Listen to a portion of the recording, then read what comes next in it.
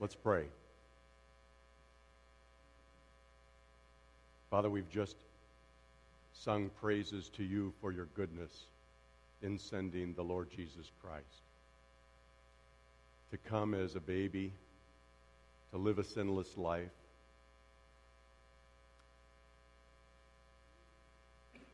to die on the cross for our sins, to be buried, and on the third day to rise again, victorious over death, the penalty of sin having been paid. And we come to thank you this morning and praise you. Father, I pray that the time that we spend in your word would exalt you, would cause the focus and the attention to be on you and you alone. I pray for those that are here, that are listening, that you would use your Holy Spirit to convict of sin, to encourage, and to instruct. And I thank you in Jesus' name. Amen. We've already read the passage this morning that we're going to focus on, Luke chapter 2, verses 1 through 7, but I would like to read it again.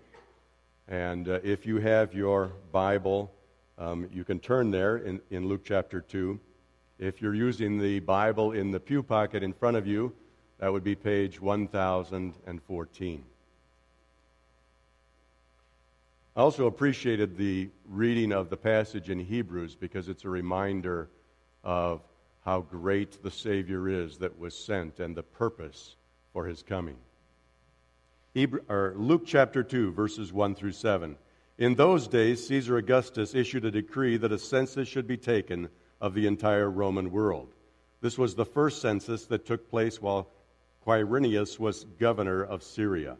And everyone went to his own town to register. So Joseph also went up from the town of Nazareth in Galilee to Judea to Bethlehem, the town of David, because he belonged to the house and line of David. He went there to register with Mary, who was pledged to be married to him and was expecting a child. While they were there, the time came for the baby to be born, and she gave birth to her firstborn son. She wrapped him in cloths and placed him in a manger because there was no room for them in the inn. Now this morning I'd like to talk about three things, focus on three things. One is a certainty. And what is a certainty? The second is the humanity of Christ, because this passage focuses on his humanity. And the third is God's eternal divine plan for Bethlehem and why that matters to us this morning. In order for us to understand the significance of this passage, I'd like you to turn back one page, or maybe two, depending on how your pages are formatted, to Luke chapter 1. And on the screen you're going to see in the ESV the passage in Luke chapter 1, verses 1 through 4 that I'm going to read. This is Luke writing to Theophilus, and he gives a reason for having written this gospel under the inspiration of the Holy Spirit.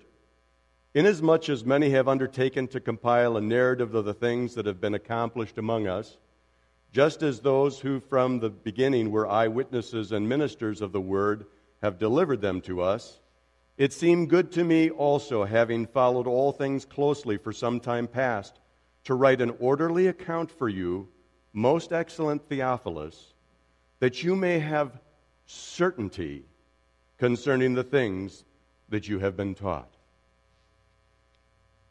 Luke says, what I've recorded so that you can have certainty about the things that you've been taught. Now, we like certainty. We appreciate certainty. When I go to the store and I look at a product and it says it's guaranteed for the life of the product, I think, well, that's great. I wonder how long the life of the product is. If it's guaranteed for 1 year, I think, well, at least the manufacturer has confidence in the product for 1 year. There's a grocery store that has product in it, and on the outside of this product there are beans, and they're lovely beans. It says Great Northern Beans, and so I would like to think that I would like to be certain that the beans that are in here are the beans that are displayed, and that they're as lovely as the beans that are on the outside of the container. And how can I have any confidence in that? Well, one of the ways is that the grocery store has a double guarantee on these beans. They will replace the product if I'm not happy, and they will refund my money in addition. And I've actually done that. There have been a couple of times when I wasn't totally pleased with the contents of the package that didn't correspond with the insides, and I took it and I said, I'm sorry, but I really like not to have this product. And they quickly refund the money and are willing to give you more of that product. And even if you point out that, I didn't really like that product, go pick some other product of comparable value. That's what certainty is all about. Now, on the next slide, Benjamin Franklin had something that he said about certainty. He said, "Our new Constitution is now established, and it has an appearance that promises permanency. But in this world, nothing can be said to be certain except death and taxes." Now, that's where that "nothing is certain but death and taxes" comes from. It comes from his letter to his friend. But there are some things that are certain. There are things that we can know for sure. Some things we know are certain just by experience. I know from experience that when I turn on a stove, that the burners get hot and that it's unwise to put my hand on the burner. I also know from observation that certain things are true.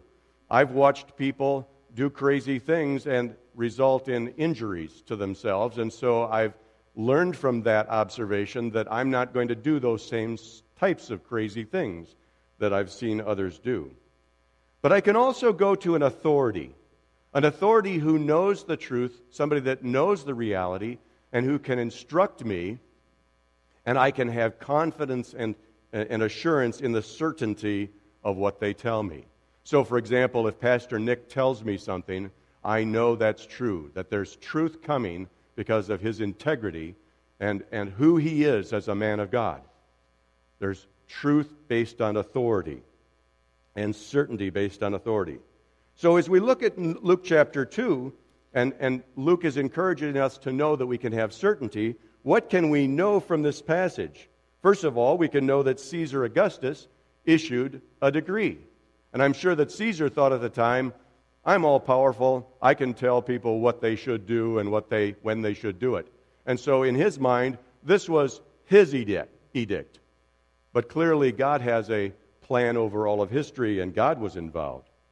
We can also learn in verse 3 that everyone went to their own town, just as they were commanded to do. Fourthly, we can see that Joseph and his fiancée Mary went to Bethlehem because that's where they were from, and so they obeyed the authorities in their day by taking this very inconvenient 3-day trip with a pregnant lady over terrain that wasn't like, I-90 between here and Milwaukee. And finally, we can see in verses 6 and 7 that this was Mary's firstborn son and that he was born in less than opulent circumstances. And we've heard this story many times, have we not? I'm 61, very close to 62. I think I've probably heard this at least 50 times, probably more. And yet, God's Word always has significance for us, even if it's just to remind us of some central truths. There is one danger in reading a passage like this and drawing wrong conclusions, and I've heard wrong conclusions drawn from this passage. The lesson is not that there was an innkeeper who was a heartless miser who didn't care about pregnant women. There's nothing in the Scripture that condemns this man. We should not conclude, even though sometimes we've seen him portrayed as some sort of evil character, that he is not an evil man. His inn was full. He probably had compassion on his guests. The other thing that we should not conclude from this is that because he didn't make room, it's an illustration for us that we need to make room for Jesus. That's not the point of this passage whatsoever. Now, it could be a way to illustrate it, but it's really not what this passage of Scripture is all about. This passage is about giving you certainty. Let's talk a little bit about the humanity of Christ. In verse 7 of Luke chapter 2, it says, "And she gave birth to her firstborn son, and wrapped him in swaddling cloths, and laid him in a manger." Where was this foretold? Well, most of you know this was foretold in Genesis chapter 3, verse 15, right after Adam and Eve had sinned. And this is what the Lord said to Mary. "I will put enmity between you," or he said it to the serpent actually, "I will put enmity between you and the woman, between your offspring and her offspring, and he shall bruise your head, and you shall bruise his heel." This was a prophecy where God said to Satan, "You will be destroyed." And there is one who is coming who will be born of a woman who will destroy you. You will attack him, and you will injure him in a way that seems life-threatening, that ends in death, but it will not be the death that lasts. We see in this passage also some genealogy, that Jesus was the son of Mary. And Luke was a physician. He was concerned about the details. You can see that as he lays out this passage in Luke chapter 2. This is in contrast to the other Gospels. In fact, if you look at the other Gospels, it's interesting to see how Jesus is introduced. In Matthew, Jesus is introduced as the king, the son of David. In Mark, you don't even see a genealogy. You see him being baptized by John the Baptist. In Luke, he is identified as the son of Adam. In Luke chapter 3, verse 37, he is the son of Adam. In other words, his humanity is what is portrayed in Luke. And in John, the Gospel of John, again, there's no genealogy, but you'll remember that first couple of verses in John that says, "In the beginning was the Word, and the Word was with God, and the Word was God. The same was with God in the beginning. All things were made by him, and without him nothing was made that has been made. In him was life, and that life was the light of men. And the light shined in the darkness, and the darkness did not comprehend it." So, Jesus is portrayed as man who has come, and he is portrayed as God in the Gospels. He is also, in verse 4, the qualified heir to David's throne. David had been promised an heir to his throne, and so Jesus was of the house and lineage of David. And he was born in Bethlehem, but he was considered to be from Nazareth. In fact, it's interesting, his humanity was often what identified him in the minds of the people. The teachers of the law and the Pharisees and even the people that lived in his own town didn't identify him as the one who came from heaven. They identified him as, "Isn't this the carpenter's son? Isn't this the guy from Galilee? Isn't this from Nazareth?" In fact, even as one of his disciples was being called, he asked the question when he said that, when I think it was Philip said, we found the Messiah from Nazareth. And Nathanael said, "Can anything good come from Nazareth?" So he identified in his humanity with the lowest of the low, the lowest places of this world. Now it's interesting in this passage that there's a portrayal of a town in Luke chapter 2. In verse 4 it says, "So Joseph also went up from the town of Nazareth in Galilee to Judea to Bethlehem." And that's significant. In fact, we read during the worship portion earlier from Micah, and I'm going to get to that in a second. But that is very, very significant. And that's part of the certainty portion of this passage. God's eternal plan for Bethlehem. We sang, "O little town of Bethlehem." This is to complete his purpose for the sake of you with human blood. He came as a baby on purpose to shed his blood. In 1 Peter 1, 18-20, it says, "Knowing that you were ransomed from the futile ways, inherited from your forefathers, not with perishable things, such as silver or gold, but with the precious blood of Christ, like that of a lamb without blemish or spot. He was foreknown before the foundation of the world, but was made manifest in these last times for the sake of you, who through him are believers in God, who raised him from the dead and gave him glory, so that your faith and your hope are in God. He came for the sake of you. And he came so that your faith and hope could be in God, not in your own works, not in your own desperate attempts to measure up to some standard that you or others or even God has set. In Ephesians 3, verses 8 through 12, it says, "To me," and this is Paul writing to the church in Ephesus, "though I am the very least of all the saints, this grace was given to preach to the Gentiles the unsearchable riches of Christ, and to bring to light for everyone what is the plan of the mystery hidden for ages in God who created all things, so that through the church the manifold wisdom of God might now be made known to the rulers and authorities in heavenly places. This was according to the eternal purpose that he realized in Christ Jesus, our Lord, in whom we have boldness and access and confidence through our faith in him." So God had an eternal purpose. This Bethlehem town is part of an eternal purpose. And what is the end of this purpose? Why did he do this? So that we can have boldness and access and confidence through faith in him.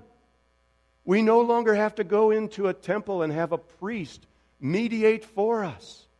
We can go boldly before God's throne of grace and confess sin and praise him and ask him for things. This week, as I've struggled with a cold, and Cindy said I shouldn't say this, but I prayed on Thursday. My voice was shot. I was coughing like crazy. And I just said, "Lord, give me the strength you want me to have." And I believe he answered. I've got a measure more than I had on Thursday.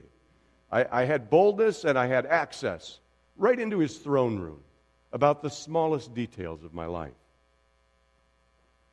This was to fulfill his promise made before the ages began. Bethlehem was a promise that was made way before it was foretold in Micah. In Titus 1, verses 1 and 2, Paul says, "Paul, a servant of God and apostle of Jesus Christ, for the sake of the faith of God's elect, their knowledge of the truth which accords with godliness, in hope of eternal life, which God, who never lies, promised before the ages began." God had promises all lined up before he even wrote them down.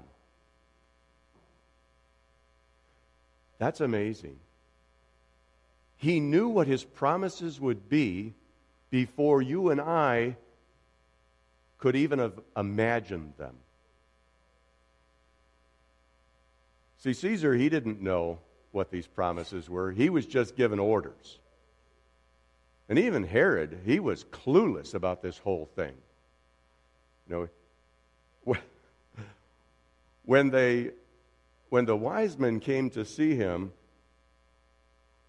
and they said, "We've come to worship the king," he wasn't exactly pleased with this idea, because there can only be one king. And if there's another king, that means I'm not the king. So he went to the chief priests and the teachers of the law, and he said, "So where is this king going to be born?" And the chief priests and the teachers of the law took him in Matthew chapter 2, verses 5 and 6, to the passage that we read earlier in Micah chapter 2, or Micah chapter 5, rather. And I want to read that for you again. Micah chapter 5, verses 2 and 3. "But you, O Bethlehem Ephrathah, you are too little to be among the clans of Judah. From you shall come forth for me one who is to be ruler in Israel, whose coming forth is from old, from ancient days. Therefore, he shall give them up until the time when she who is in labor has given birth. Then the rest of his brothers shall return to Israel. This is certainty revealed. Now, these words were penned 700 years before the birth of Christ. And Luke is saying to his listener and to Theophilus, you want to know what's certain? Examine where the Christ was born. Examine all the details surrounding his birth. Examine the Old Testament, because Jesus took the disciples on the road to Emmaus back to the Old Testament and showed them through all of the Old Testament, here I am. Here I am. I'm revealed to you. And so even the tiny little detail of Bethlehem in Luke chapter 2 is supposed to help us have certainty about God's revealed truth. And more importantly, the certainty that Jesus Christ is his Son, who came to seek and to save those who were lost. So let's have some application. We actually sang some Latin words this morning. I don't know if everybody knows Latin. I don't. But there are some Latin words that sometimes help us work through some understanding. And this shouldn't be new to many of you, except for perhaps the words themselves. The first Latin word is notitia, and I may not even be saying that right because I'm not a Latin scholar. This has to do with knowledge, the content of the gospel and God's promises. These are facts. In other words, they might just be like 1 + 1 = 2. Those are facts.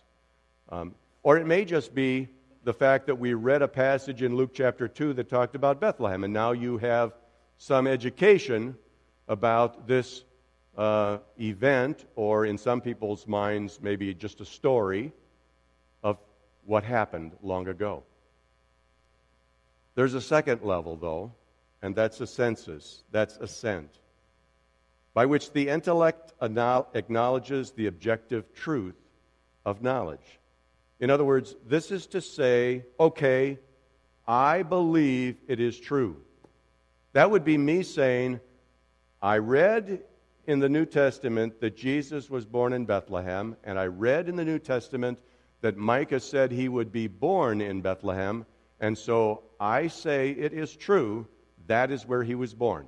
He wasn't born in Jerusalem, he wasn't born in Nazareth, he was born in Bethlehem. There is a third layer to this, however, and this is the most important layer of all. And this is the layer called fiducia.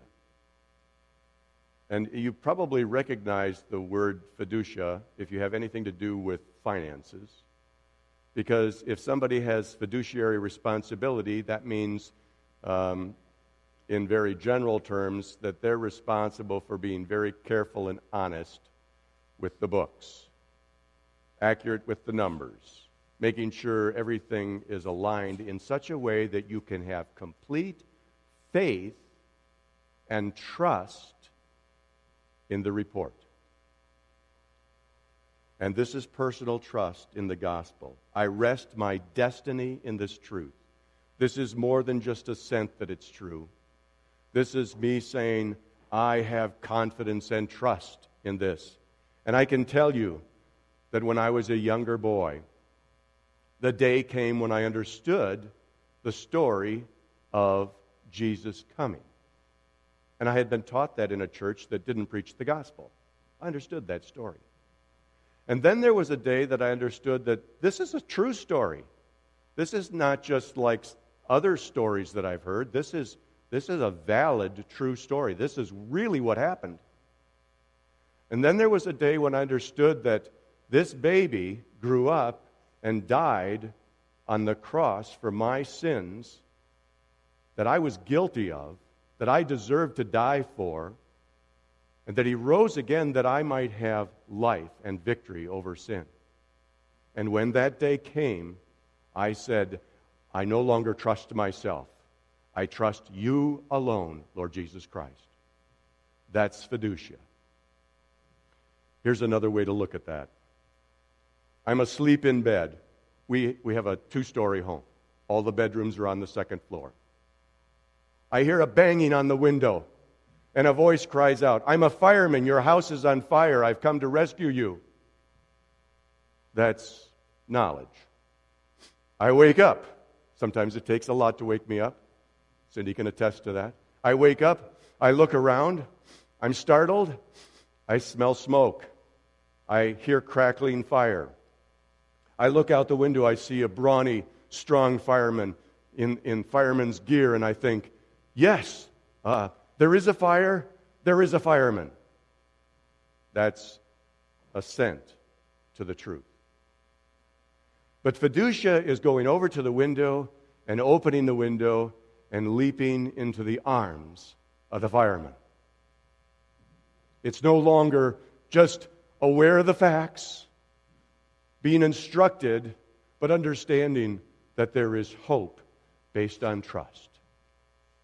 And so, folks, there is hope based on trust in the Lord Jesus Christ and in Him alone. For there is no other name under heaven given among men whereby we must be saved.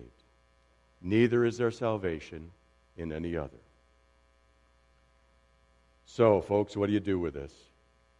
Romans tells both audiences what to do with this.